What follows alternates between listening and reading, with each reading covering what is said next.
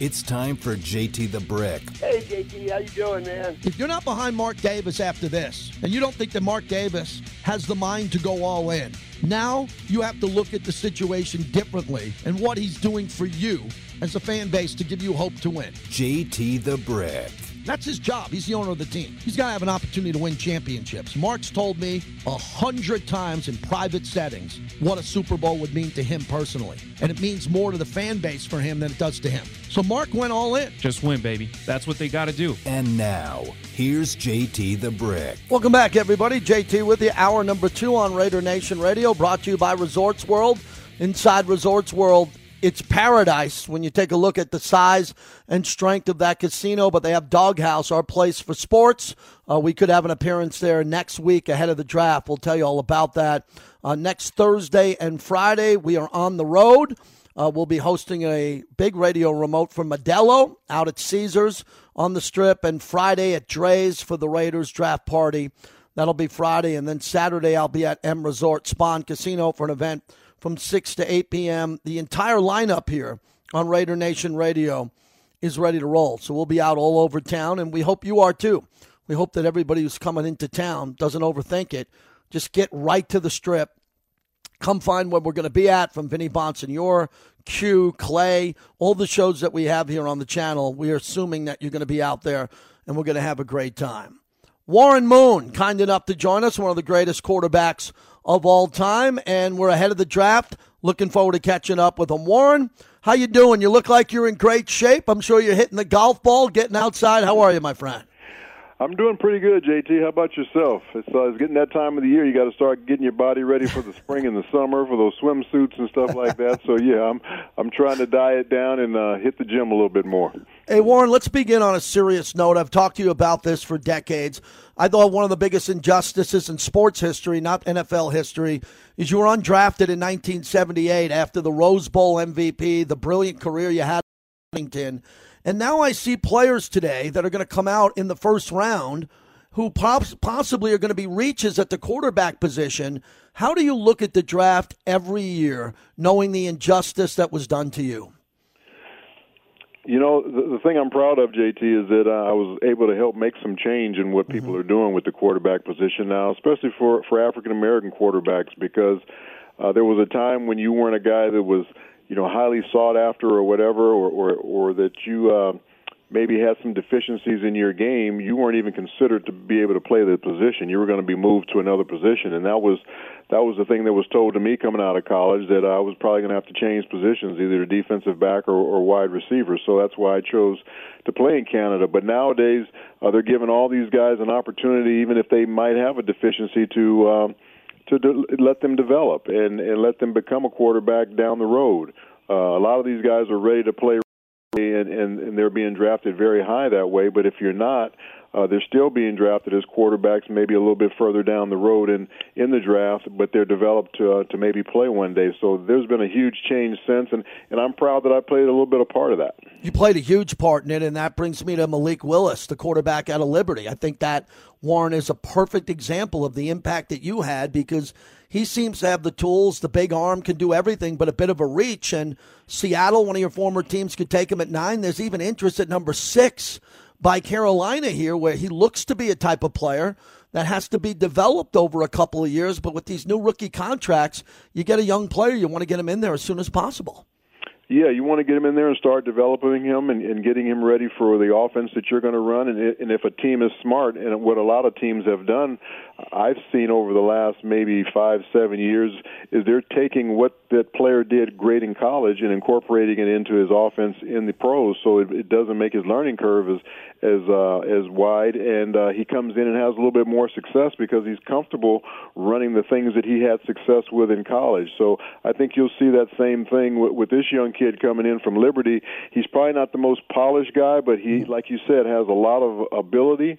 He's got a really powerful arm. He has really good legs as far as being able to run the ball. And the way the game has changed now, you have to have a quarterback that has some mobility to go along with a strong arm.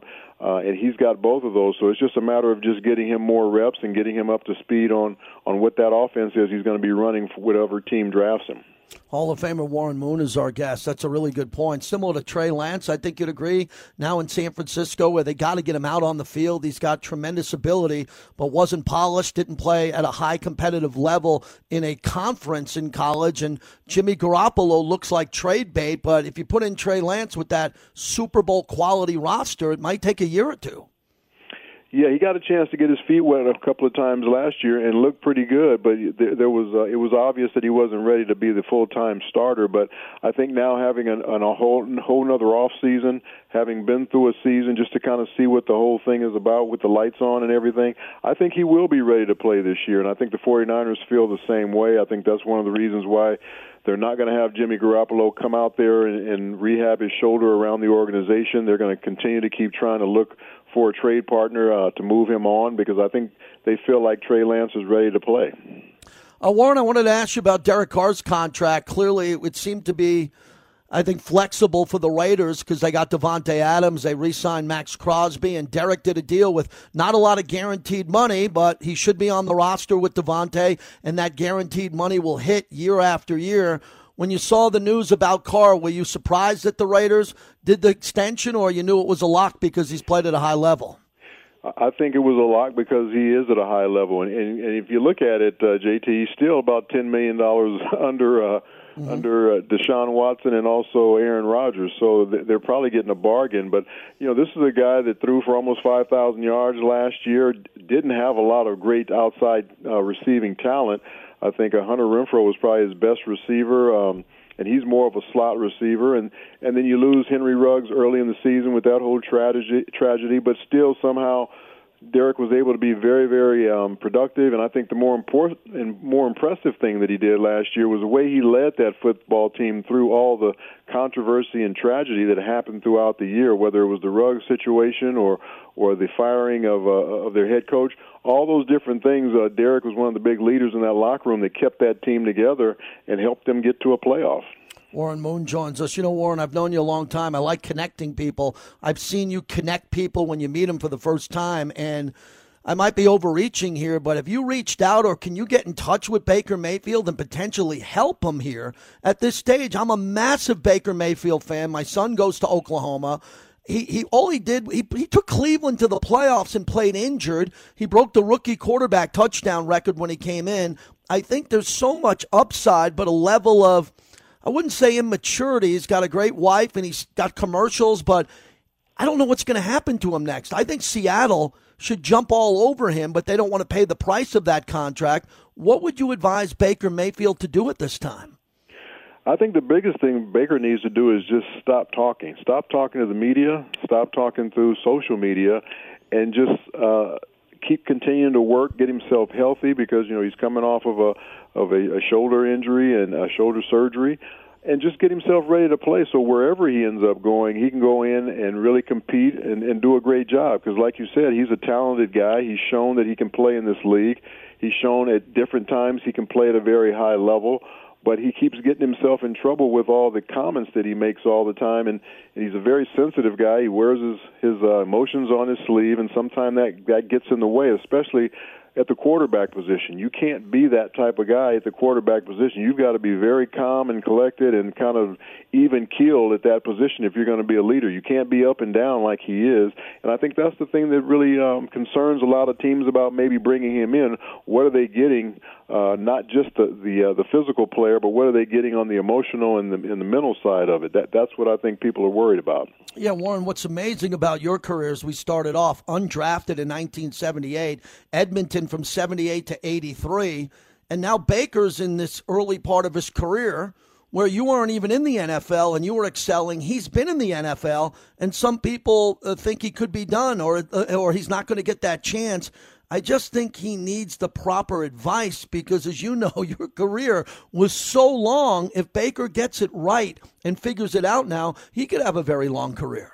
No, there's no question that he can. And, again, he's got to get healthy, first of all, but he's got to get with the right situation where they're going to take advantage of the things that he does best. There's no question he needs some pieces around him in order to be successful because he's not going to be one of those guys that can just drop back and beat you with his arm 30, 40 throws a game. He's going to be more of a play-action guy, and he needs a running game, and he showed showed that was true in Cleveland. When he had the pieces around him, he was a very effective quarterback. So he's got to pick the right place where he ends up going, but he's got to make sure that that team has confidence in him. And the only reason they're going to have confidence in him is by the things that he's saying prior to, and he's not helping himself right now with some of the things he keeps saying publicly. Wrapping it up with Warren Moon, kind with his time. So we spent some time last time. You told some Pro Bowl stories from all the trips you went to. What did you typically do in the off season when you started to become a Pro Bowler, when you got all your work in? How did you connect with your receivers, off-season work, the amount of time you committed to the sport and your training? Yeah, we didn't do as much as they're doing these days, where these guys are all flying to different destinations and working out together. And I think it's a great thing to be able to do that. But when you're making $40 million a year or whatever these guys are making, it's easier to do that. Where back in the day, we got together in the off season, no question about it, and we had more time in our facility, our own facilities, or we went to a high school locally or whatever with the guys who stayed locally in Houston. But it's a little bit different the way they do things now, and I think it's great because it's very good team building. Not only the workouts that you're getting, but you're also getting a chance to know these guys off the field and know the things they like and dislike and what's going on in their families, and you learn them on a different personal basis. And I think it's great that it creates that chemistry that your team needs throughout a long season. So I like what they're doing right now, and I just wish we would have done more of that when I was playing. I'm assuming the two-a-days when you played were really tough, but I never asked you this. How much of the preseason did you typically play? I loved playing in the preseason because I thought I needed the time and the work to get myself ready for the season. But, it was 4 preseason games, but, you'd play a quarter the first game, maybe a quarter and a half the second one. You'd go into the third quarter on the third one. And then I actually like playing in the 4th preseason game just to at least start the game, get a couple of series under my belt, and then come out, not go 2 weeks without playing a game because I felt like you'd be rusty going into the season. So I tried to play as much as I possibly could to get myself ready to play. Finally, what do you have coming up with signings, appearances? What's new on your schedule here over the next couple of weeks heading into the draft and after that going to Canton? Well, I have a foundation called Brothers in Arms. It's a foundation that creates scholarships for single kids that come from single mom homes like I did and like Andre Ware, who's in this with me, and also Vince Young. We started this foundation 3 years ago. We're going to have a golf tournament in about 2 weeks in Houston, and we're raising money for our next scholarship class for next year. So we've given out 11 scholarships now over the last 3 years, and we'll try and give out another 4 or 5 this next year coming up, and it's something we're really passionate about. Appreciate your time, Warren, as always. Hope to see you soon. Thanks for doing this. All right. Thanks a lot, JT. Thanks for having me. You take care, my man. You got it. Warren Moon. Great to talk to him. How great is that? I mean, Warren Moon, and I cannot stress this enough, and I don't do it every interview with him, but the fact that gentleman wasn't drafted is – we're talking about Jackie Robinson and the color barrier. We're talking about Muhammad Ali and the abuse that Cassius Clay got when he changed his name to Muhammad Ali. You know how much and how well I know Jim Brown. Jim Brown had a big impact on my career when I had him on the radio all the time. You tell me one of the biggest NFL injustices than Warren Moon going undrafted in 1978. Undrafted. He was the Rose Bowl MVP, the Pac-8 Co-Player of the Year. He was brilliant, and they wanted him to change his position to cornerback or wide receiver.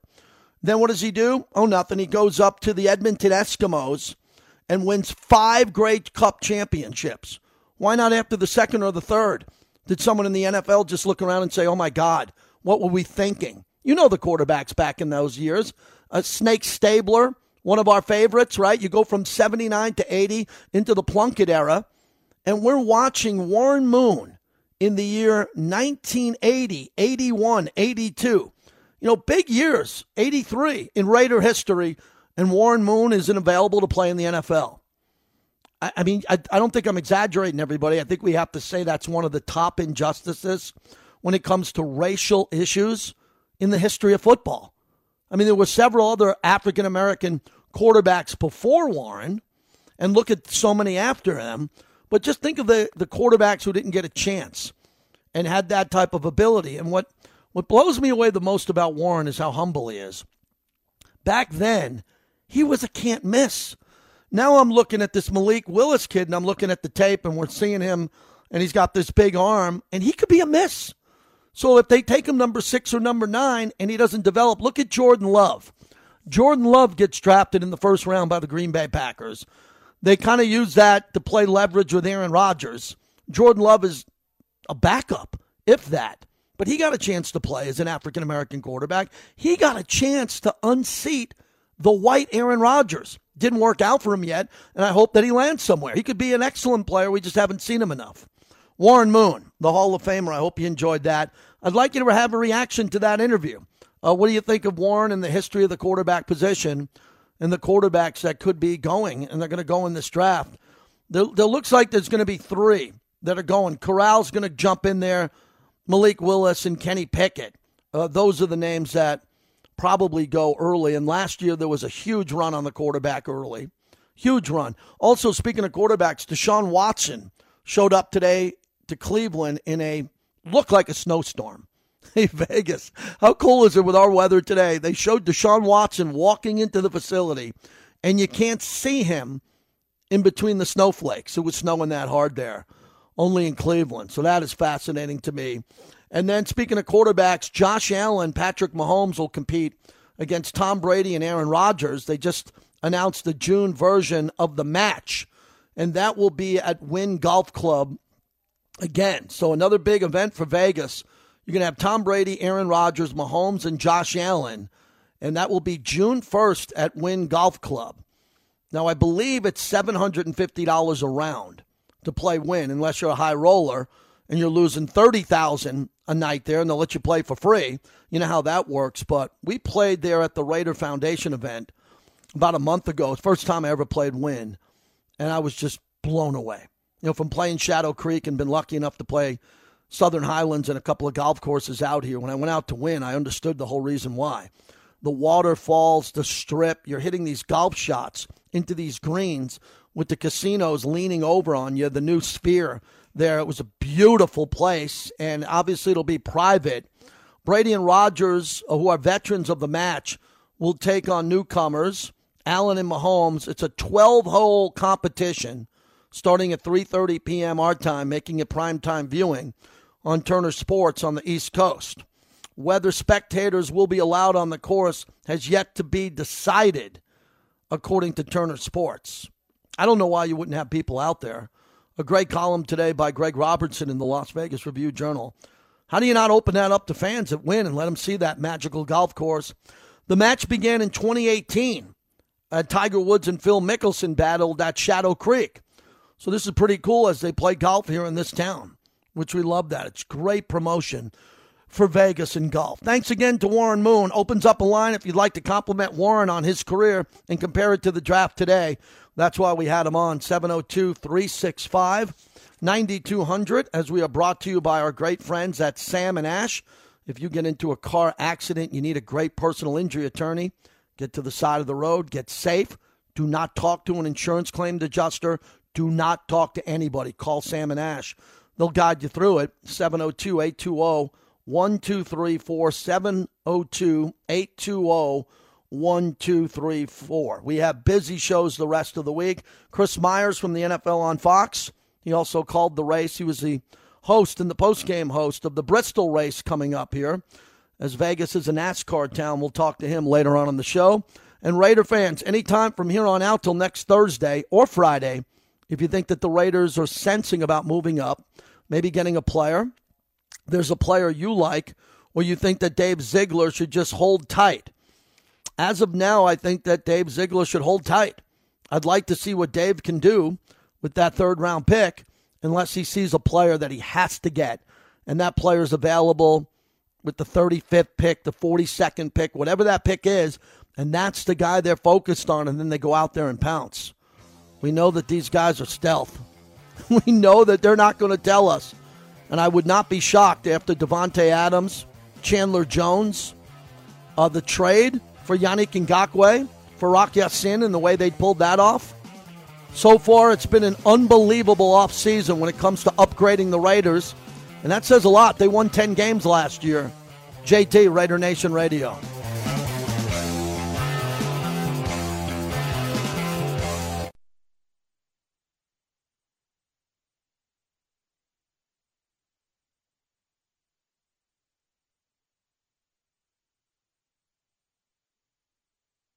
My initial reaction was a little bit of shock. I mean, even though you knew that this was a possibility, just playing with a guy that you've played and built a friendship with over the last 6 years, it definitely was something that you didn't want him to leave, more for the just being able to hang out in the locker room and do that stuff than the actual on the field stuff. But you're happy for him, man. I mean, he got a great contract. Obviously, he's back where he has a house in the offseason around a lot of his family and stuff like that. Patrick Mahomes talking about the move of Tyreek Hill to Miami. JT, we appreciate you coming back. We're brought to you by Modelo, an official cerveza of the Las Vegas Raiders. You'll have an opportunity next Thursday to meet me on the Strip and have a bucket of Modelos with me as we head into the draft on Thursday. Like to know what your plans are, but we can save that for next week. So Tyreek Hill being out of the AFC West is massive for the Raiders. The Raiders had no answer for him. No answer. It was an absolute failure from every coaching staff that was put together in Oakland and in Vegas to stop him. And you got to just tip your cap. You know, back in the day, the Raiders couldn't stop LaDainian Tomlinson. They were able to stop Phillip Rivers and Antonio Gates, but they couldn't stop Tomlinson. And from time to time, you see a player like that. So Andy Reid was asked also, as they're getting the team together on Kelsey and Mahomes, because they lost Hill, can those guys keep it going as they try to get a fill-in guy? We'll play that Andy Reid when we get it here momentarily. It's an important soundbite. Here's Andy Reid on the move as Hill is gone. Myself and Brett kept it wide open with Patrick. As part of playing that position, there's a pretty good chance there's change going to take place throughout your career. And so that's all part of it. And you know, I also mentioned it to Kels, just so he had a heads up on it too. Just, I mean, those guys are very close, and the three of them, and have had a lot of production for us. So, but it's important that they see that part of it. That's part of this game, and change does take place. So, and I think you beat around the bush on it. I don't think that's good either. I'm kind of upfront, and this is what it is, and this is the plan going forward. I think the biggest obvious test for Patrick Graham, the Raiders, what we're going to see with the defense this year is how they match up with Kansas City in 2 games without Tyreek Hill. Now there's no more excuse for Kelsey. There's no more, because excuses die the Raiders. The key with Kansas City, as everyone in Raider Nation knows, is that the misdirection plays where Kelsey would start one way and not get hit off the line of scrimmage and Tyreek Hill would be in motion. Those are 2 great Hall of Fame players, and the Raiders couldn't decide on the poison. Who are they going to double team? It was such a confusing game plan every time I talked to the coach about that game, and they never had the answer to it. And now this new Raiders staff that comes in has to have the answer, because there's no more Tyreek Hill. And without Tyreek Hill, it should be easier to do it. Now, Andy Reid's a great play caller. Eric Bieniemy, Mahomes can make plays outside the pocket, but to get Tyreek Hill out of the AFC West, that's cause for celebration. One other quick NFL story before we get to Chris Myers is Tom Brady is launching a new apparel company for golf, so the Brady brand. So earlier today, he had an exclusive interview with ESPN. It was full of softballs. No major questions were asked about the offseason and the story surrounding his interest potentially with the Dolphins. Mike Florio writes, one of the biggest stories in the NFL continues to be completely ignored by one of the biggest outlets covering the league. Brady retired on February 1st with a plan to become a minority owner of the Dolphins and an executive, and eventually the starting quarterback. The Dolphins wanted to pair him with Sean Payton, the former New Orleans coach. The new interview didn't mention any of that. None of it. Then there's the 40-day retirement, followed by 17 days later, the abrupt resignation of Bruce Arians. When this happened, I told you it was a massive deal, and Brady wasn't approached on it at all by ESPN in this fluff interview. And there's not much to the article, as Florio talks about. It's a plugging article for Brady's new golf apparel. But a lot of people want to know what's going on with Brady. And if you like a good conspiracy theory, everybody, then Brady would play this year with Tampa. And he's going to go to the playoffs and have a shot to win a Super Bowl in Tampa. At the end of the year, he's able to leave.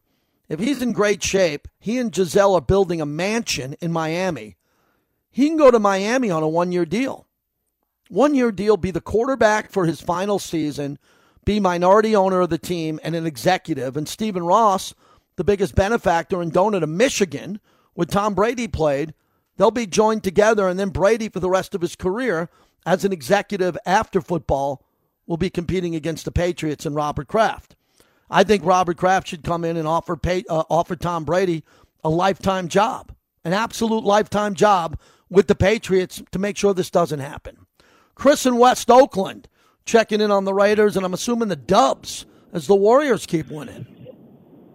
Absolutely. First off, that is an unbelievable story about Brady, but I don't know about Brady working with Belichick in any capacity with him, but the guy could literally be the general manager and the starting quarterback. If anybody could pull it off, it would be Tom Brady, but that's going to be an interesting one to follow. And, you mentioned about Tyreek Hill. It's great that he's out of the division, JT. The Raiders had no answer, but the comment you made about the coaching staffs there's been multiple coaching staffs. The reason the Raiders haven't been able to control Tyreek Hill, like much of the NFL, is they don't have the coverage guys. They don't have the speed in the secondary.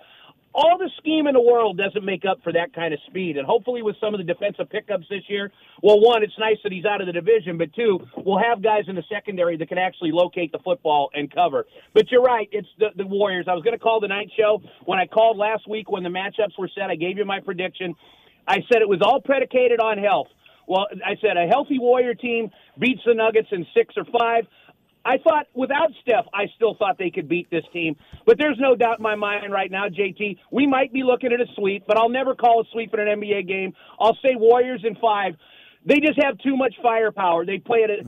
This is the team we thought we were going to see all year long. Now they're finally together, and now that Jordan Poole looks like he's a legitimate fourth wheel with Andrew Wiggins and Draymond playing center, good luck stopping this team. And not just stopping this team, even when the Warriors go small, JT, they're one of the top 2 or 3 rated defensive teams in the NBA. They're fun to watch.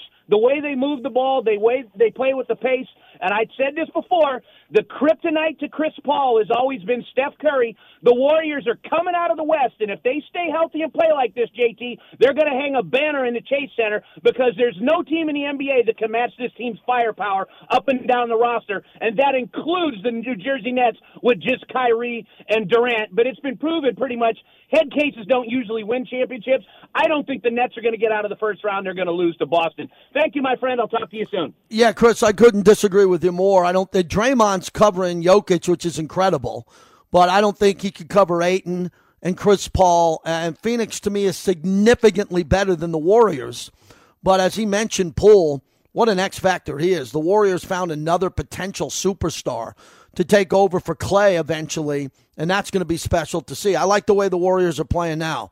They're figuring it out, but Denver's 2 men down. They're 2 men down, and that's a big deal. But if the Warriors can play, what they're going to have to do is they got to sweep Denver now. Denver's going back home. The crowd's going to be crazy.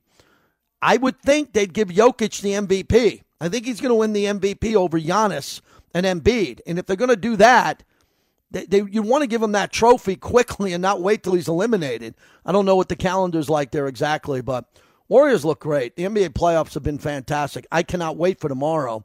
We'll have the Celtics and the Nets in Game 2.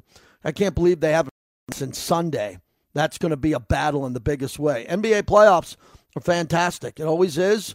I like the Warriors to play Phoenix in the Western Conference Finals, and I think it'll be Miami and Boston going up against it. Maybe Giannis, the reigning champ, can get in there too. East is the top 4 in the East are going to battle it out, and it's very physical.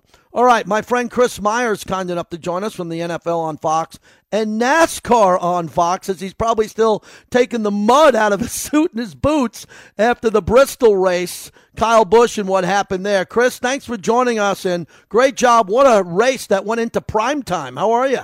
It's good to talk to you. By the way, folks that listen to Sports Talk Radio do appreciate, JT, that you are so well-rounded, well-versed on a number of sports, not just our NFL, baseball, and I've always been a big supporter of NASCAR along with so many other different sports that you keep track of. And, yeah, it was a special night to have the short track, the Bristol Motor Speedway, that Eastern Tennessee, Virginia meets the state there. They have this Coliseum that's at times had over 100,000 fans here. We didn't get quite the kind of crowd, but they tried the dirt last year. Then they moved the race to Easter. Usually the NASCAR, at least in the last couple of decades, didn't run a lot on Easter Sunday to try to make it a prime time event. Like the NFL has a Christmas Day game or Thanksgiving, or the NBA tips off on Christmas.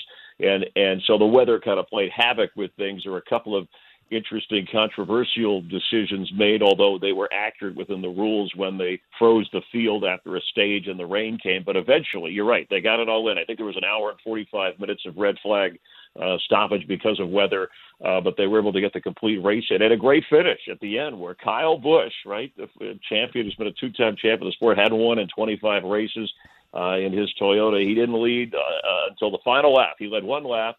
The final lap of 250 laps of the race. And for Tyler Reddick, a guy who has run so well, was having a chance to win his first Cup race of his career, he gets taken out by Chase Briscoe at the very end to open the door for Kyle Busch. So it was exciting. It was a lot of fun. It was a cool event.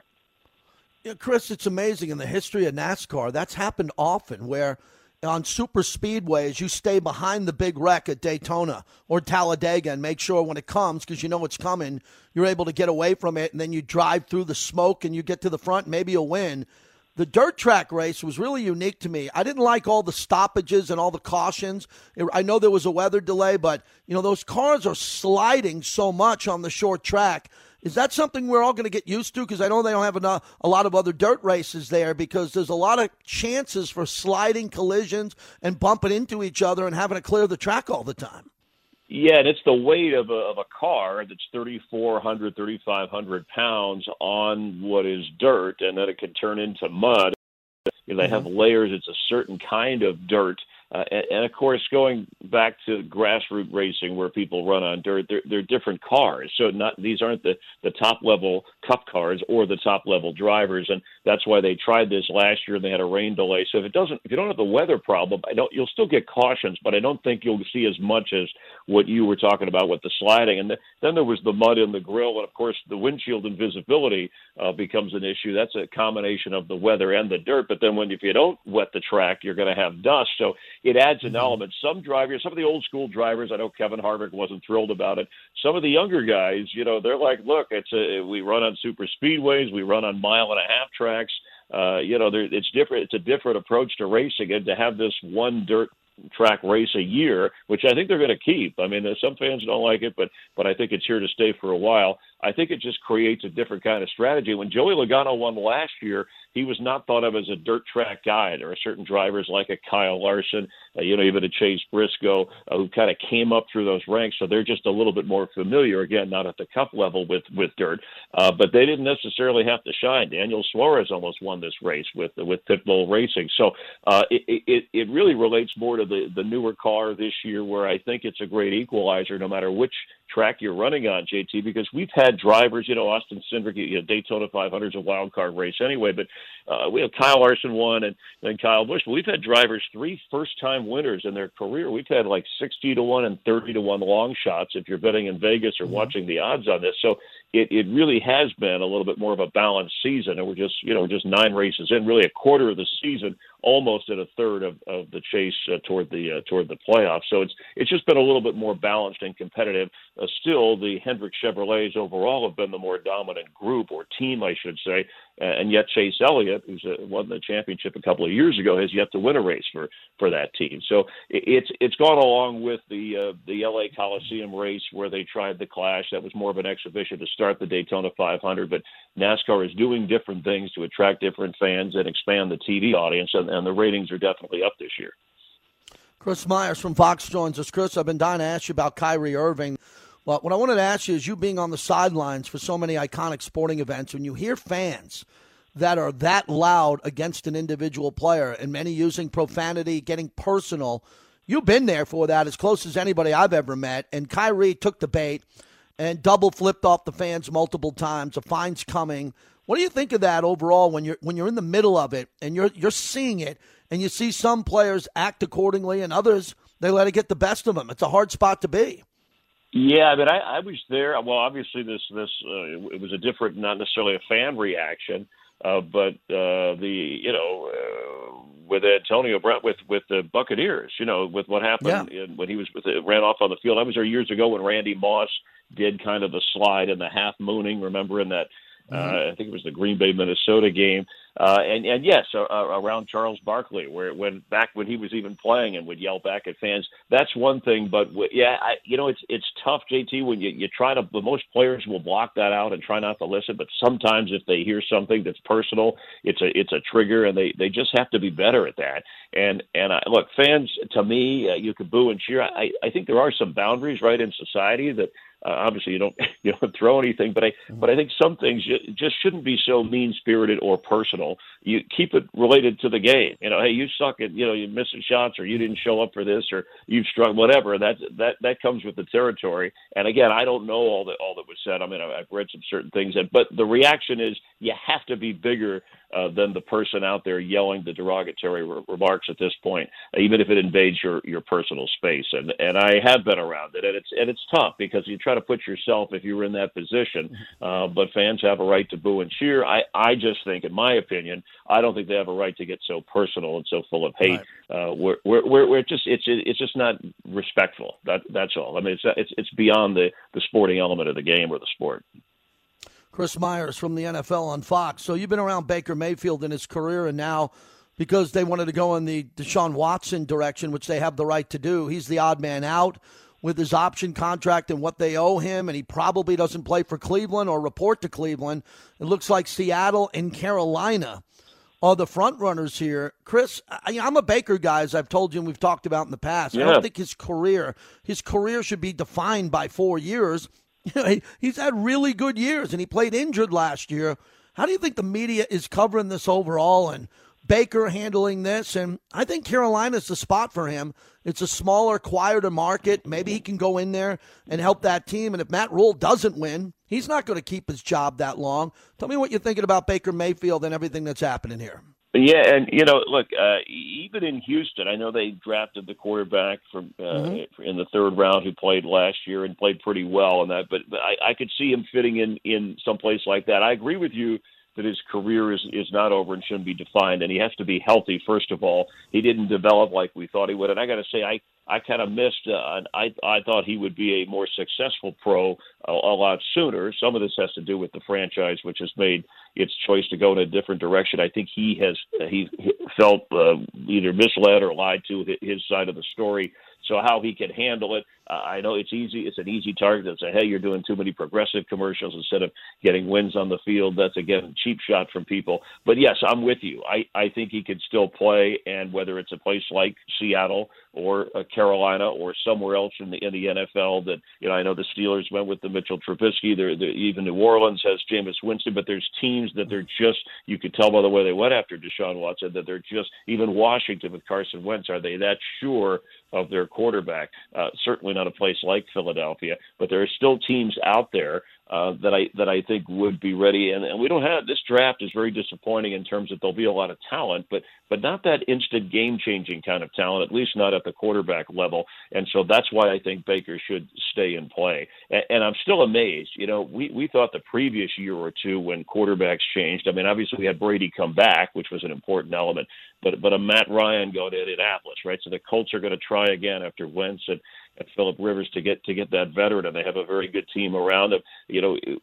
What's happening is Lance the guy now in San Francisco? Is he not? Is Garoppolo going to be healthy? I think most of us thought he would be traded, and I think it benefits San Francisco to hang on to him, regardless what the situation is, if he'll play there another year, to make sure Lance is their guy and he can help them because they're a good enough team to get back to the playoffs and maybe make a run. Where's the Kyler Murray situation going? And even in Baltimore, is that going to be worked out? I'm sure it is, but there's some uncertainty there with the salaries that we've seen and the kind of shifting, and of course the big move of Russell Wilson to Denver, which has tipped the scales. But I'm with you. The biggest holes right now are Atlanta and Carolina. They need quarterback. I mean, there's Mariota there, and Carolina has what they've tried with Sam Darnold, and maybe he's got something left too. But I think that's, those are the spots that need to be filled, and I would like to see Baker Mayfield get a chance somewhere if he's healthy. Follow Chris Myers on all of his platforms, especially Instagram. Finally, I saw a recent tweet of you with Bill Murray. You're on the back of a golf cart, and I think about the stories you shared with me with the friendship. I just watched Belushi, the documentary, the complete documentary on John Belushi. It was fascinating to see Bill Murray there as a very, very, very young Bill Murray comedian, and his start on Saturday Night Live to work with Belushi and Aykroyd. And now, as he's your great friend, he's still putting out amazing comedy, movies, and I just like how he picks his projects. Some of them are eclectic and different, a lot of independent films, but tell us what it's like to be around him when you're with him, especially in and around a sporting event. Yeah, and he's a very knowledgeable sports fan, very excited about the Cubs. Didn't have great anticipation this year about how good they might be, but likes the early start. He's a big golf fanatic, as you know, and close to the game. But it's funny that you mentioned that, because we were out to dinner the other night, and that's somebody had asked him about some of the people he came up with, Chevy Chase, and which, they buried. There's no hard feelings there now, and different people. And the one person he said that stood out in terms of that he thought was comedic genius, it was the funniest of all, was Belushi. And he just said he could hardly even describe why he was so funny, but that some people have. Yeah, his movie is called Being Mortal, and it's from a book. It's actually a very serious role, and it was funny. He was out in Calabasas at the Motion Picture. It's the retirement center for people in the industry when they go. There's a hospital on the grounds, and they want to retire. Mm-hmm. Certain celebrities over the years have retired and in their late stages of health there. And when he called and said he was there, I was like, "Hey, is everything okay?" And he said, "No, I'm doing a movie. It's on location here in this spot about that." And he said, "I want to make sure I take some time in between shooting to talk to some of the people here, and a lot of them are behind the scenes that have aged over time, producers, directors, agents that have committed their time and their careers. Their health is failing and they don't get out much, but he wanted to kind of talk to them, and so we did. He did a little Q&A with them, and they asked a lot of the same kinds of questions about people through the years that he worked with, and how he's kind of gone, JT, from a very funny guy. I mean, he still is very funny in person when you hang out with him, and he loves to interact with people. But he's also gotten into some serious roles of in doing movies, of a frustrated old actor, or an aging person, or an angry brother, whatever. And he kind of likes that challenge. But at his heart, he's very much a funny guy. Broken Flowers, believe it or not, was one of the movies and one of the roles that he said he liked the most when people asked him about all the different movies that he's done through the years. We cover it all. Thank you for your friendship and coming on always, Chris. Appreciate it. We'll find you at the next NASCAR race and get ready and talk to you after the draft. The draft's in Vegas. That'll be big here. Yes. Maybe there'll be some surprises we can recap. Yeah, there'll be a lot with your Raiders, Derek Carr signing, and Sunday, Talladega. By the way, the broadcast on Fox, yes. Dale Earnhardt Jr. from NBC is going to join our Fox crew on the pre-show and be part of the broadcast with Clint Boyer and our crew. So that should be Talladega. You go to another super speedway after the short track at Bristol. But yeah, still a lot of NFL to discuss at any time. I always like catching up with you. Thanks, Chris. Chris Myers, and he's right about that. Got to get that in. Talladega, maybe the best super speedway race, even better than Daytona. Daytona 500's the first race. But we'll talk NASCAR as Vegas gets a second race, and this year Vegas gets a playoff race, which will be huge. And depending on what the Raiders' schedule looks like and what football looks like, can't wait to get out there for that. Busy show in a bunch of different directions. Warren Moon, Chris Mannix, Chris Myers.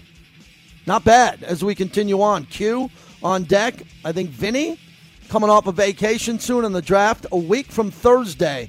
And we'll tell you, and we'll continue to tell you. Keep it. I hope you have the Raider Nation radio app at LV Sports Network. And if you follow us on Twitter, you'll find out all about our draft coverage coming up, brought to you by Modelo.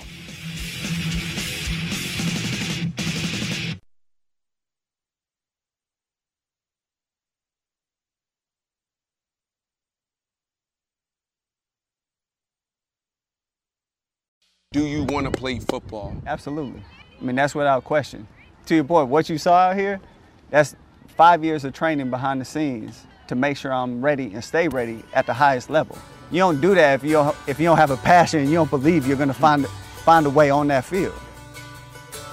That's Colin Kaepernick, and we are back on Raider Nation Radio as we wrap up the show here. Hope everybody's doing well. Beautiful day out here as we count down to the NFL Draft, which will be a week from Thursday. You just heard from Colin Kaepernick. He was on the I Am Athlete podcast with Chad Ochocinco and Brandon Marshall. So again, I've evolved on Colin Kaepernick. I was on the day after when I had my local show in San Francisco on 95.7 The Game. I went on the day after he took a knee, and I went nuts. I was against it because I'm an anthem guy, and I would never take a knee. But I evolved on that situation. I would still never take a knee. That's just me. But I understand it, and I've evolved with Colin Kaepernick. So initially, I don't have the same opinion as I had the first time. Okay, I'd stand for the anthem. That's what I do. He chose to do what he did. But then when we get back to him as a football player, it's a very important topic for our audience here because the Raiders are in the market for a backup quarterback. Right? They brought in two. They think the two will compete maybe for one job. Colin Kaepernick should be a backup quarterback in this league. His skill set is pretty amazing, but he hasn't played in 5 years. And it's because he has a lot of projects outside of football. Okay, and he has been a martyr. And what's going to happen to him long term if he wants to go on speaking engagements, if he comes back to the NFL and doesn't make a team? Will that change him? I don't think it'll change him as an activist and what he wants to do the rest of his life. The rest of his life, he's running out of time to play football. He has to think about the rest of his life and what's he going to do for his foundation, social injustice, and all of that. So I don't think Colin Kaepernick wants to play football. I think he'd like to if someone offered him a job, but you got to work for it. And he's probably worked for it, and he probably deserves a backup position. I just don't know. If Pete Carroll doesn't give it to him now in Seattle with Geno Smith and no Baker Mayfield, then he's not going to get a job. I mean, Seattle should be perfect for Colin Kaepernick, and he still has to fight for that opportunity. I hope he comes back into the league as a backup, and if he proves himself, maybe he's a starter someday. Thanks to all of our guests. Bobby threads the needle every day putting this show together. Give him a lot of credit working with the best in the business. Have a great day, everybody. Q coming up next. He'll have it, and he'll get you ready for the draft also. Thanks for listening, and thanks to our proud partners who put us on the radio every day. Have a great day.